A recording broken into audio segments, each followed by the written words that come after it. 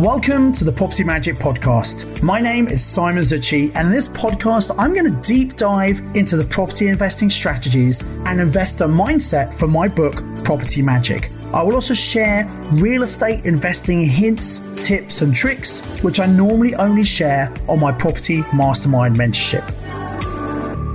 Hello and welcome to episode number 75 of the Property Magic Podcast. In this episode, I'm going to talk all about the 2021 budget announcement and the impact on your property investing. Now, specifically, we're going to look at the effect that this budget is going to have on the UK property market this year.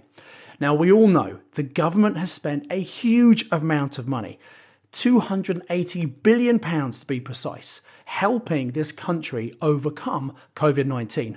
And that money has been spent in furlough, it's been spent on all the initiatives, the extra money for the NHS, the money spent on bounce back loans and CBIL loans. A huge amount of money has been pumped into the economy. And obviously that money, that investment has to be paid for at some point. So everyone knows that taxes are going to have to go up in the future. Now, there's been a huge amount of speculation in the media about what might happen. You might remember a few months ago, the press were saying that capital gains tax was going to go up. Now, this is the tax you pay when you sell a property and you've made a profit that's not your own home. And at the moment, it's taxed at your current tax rate. If you're a lower rate taxpayer, it's 18%, higher rate taxpayer, 28%. They were talking about increasing this up to 40% tax. And this was a major headline. There was lots of panic about this. Many of the accountants we know were reporting their property investor clients were saying, oh my God, I've got to sell my properties really quickly. And this is just a classic example of what the media say. Now, in fact, it was a think tank, a government think tank suggested that this was one thing that could happen to bring in some of the much needed revenue. But the way the media were reporting it, it was as if the Chancellor himself has said, this is what's going to happen. Now, as it happens, they haven't made any changes to capital gains tax yet. They might come in the future, but nothing happening just yet. And so I think that's a great example of you need to be very careful not to allow what you read in the media to upset you or influence you. I say to my clients that these things are often speculated on, but actually only once they come into law and they're in practice, then do we work out what we're going to do about it. I actually think that this budget has been very, very clever, and actually it's pretty good for us as investors right now. Given what could have happened, I think we've got out quite lightly actually. Now, for some time, I've been saying that I thought that the property market would see a price reduction in 2021. In fact, I was saying I thought it would come at the end of 2020. I was very surprised by the property boom for the last 6 months of 2020, given everything happening in the economy and the COVID-19. But I think the reason the market boomed was because back in 2020, the Bank of England predicted that UK house prices would slump by 16% as a result of the pandemic and the ensuing recession. So the government responded to this, and the government very cleverly brought in two things that helped stimulate the property market. First one, they brought in the stamp duty holiday to the end of March 2021, whereby for purchases, first-time purchases, then if you're selling a house and buying another as your own home, there was a stamp duty exemption, so no stamp duty up to £500,000 purchases. Now, the average property in the UK is about £250,000, so this would work for most first-time buyers, even in London and the southeast, and this definitely stimulated the market. The other thing that stimulated the market was obviously the furlough scheme. Now, this was announced back in March, and the government said that they were going to support people who maybe would otherwise be made redundant. So rather than making people redundant, companies could put people onto furlough, they'd sit at home, and the people would get 80% of their salary. Now, at first, you think 80% of the salary, how am I going to survive? In reality, when we had lockdown, people realized that because they weren't going out, they weren't doing as much, most people actually had more money than they've ever had before because they weren't able to spend it the way they would normally spend. So actually it wasn't as bad as people thought. Obviously, if you're on furlough, pretty scary. You don't know what the future's going to hold. Then the government extended this out till August, then till October. and we expected furlough was going to end in October 2020. For this reason, I thought that millions of people might be made unemployed, and this would cause a massive negative effect on the economy and cause further recession, thus property prices coming down at the end of 2020. However, the government announced that they were going to extend this to March, April 2021. And we saw the boom in the property market. And solicitors have been really, really busy in early 2021 to try and get all these transactions that were agreed in October, November, December 2020. So the property market's been absolutely booming. But after every boom comes a bust. And so I thought, look, this is going to have to happen in 2021.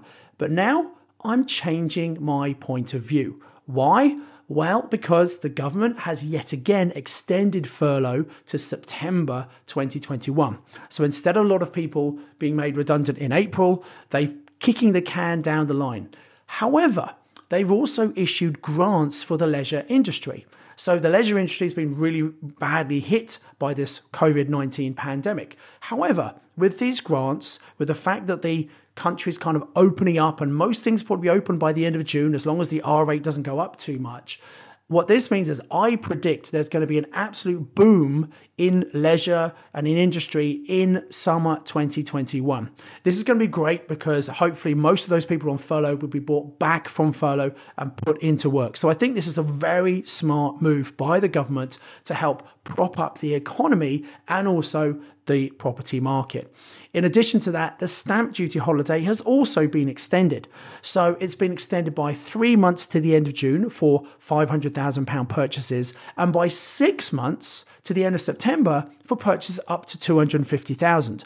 Now, given the average house price in the UK is about £250,000, for most first-time buyers around the UK, maybe apart from London and the South East, this is the type of property they're going to be buying, and so this stamp duty holiday is going to work for them. So again, we've got another 6 months of stimulation in the property market, and for this reasons, I don't think we are going to see the property market crash in 2021. I'm still convinced that at some point we will have a price correction, but it might be at the very end of 2021 or maybe into 2022. Prices, I feel, are high at the moment, and so that's why we see prices correct down. Lenders actually are quite optimistic about the market, but surveyors who are valuing properties don't seem quite as optimistic, and they seem to be downvaluing lots of properties. And so we're going to see what's going to happen in the market. But an interesting time. Will the government extend stamp duty holidays and furlough further? Well, I don't think they're going to do it further, but who knows? We're going to have to wait and see. Now, something also that was very interesting that the Chancellor announced in the recent budget was he was freezing all the personal allowances until 25-26. So in other words, the amount you could earn before you pay tax and the higher rate levels have all been frozen. Now, this looks like something that's very good, but it's actually a very clever move. You see, by freezing these levels, as people tend to earn more, generally, each year, people earn a little bit more money, usually at least by inflation, sometimes a bit more. As they earn more, because these personal allowances have all been frozen, they will start to pay more tax. So this is a bit more like a stealth tax that's going to creep up on people over time. And I think this is going to be really quite significant. As I mentioned earlier, I was pleased to see that there were no changes, certainly for this next tax year, to capital gains tax. So capital gains tax is the tax you pay when you sell a property. And we heard the rumours that it was going to go up to 40% for higher rate taxpayers. And I think what that would have done is encourage people to hold on to their properties for a long time. But what that means is there's a window of opportunity. So if you have properties in your portfolio that actually you think, you know what, these aren't maybe the best properties, I'm probably going to sell these properties. Actually, this year might be a great time to sell some of those properties. Why? Because you're still at the current capital gains tax amounts, so they've not increased them. They might increase in the future, which means you might pay a lot more tax. I think the property market's going to do pretty well right now because of this boom. So actually this year could be the year to dispose of some properties if you've got 1 or 2 properties you want to get rid of. Of course, you still get your personal capital gains tax allowance each year. So just something I wanted to flag up to you, and it might be worth doing. I actually sell normally 1 property every single year. I look at my portfolio. I work out which property is probably the least performing one, which one have I maybe struggled to rent out or whatever it might be. And I generally sell that 1 property. I then pay the tax. I take the profit. I reinvest it in another property, a much better, more profitable property. Having been investing for over 25 years now, over my time, I've bought a number of properties which at the time, knowing what I knew at that time, seemed like a great idea. If I had my time again, I probably wouldn't buy some of those properties. And so it's those properties I've slowly been disposing, getting rid of them out of my portfolio, bringing the cash in, using the cash to invest in better properties. So I'm not necessarily increasing or decreasing the number of overall properties. I'm just shoring up my portfolio, making sure it's stronger, better, giving me better cash flow every single year. And so this, I think, is something you might want to think about doing if you have properties you don't want anymore. What does this mean if you want to come into the market and you want to be buying more properties? Well, I think we're going to see the market continue to grow.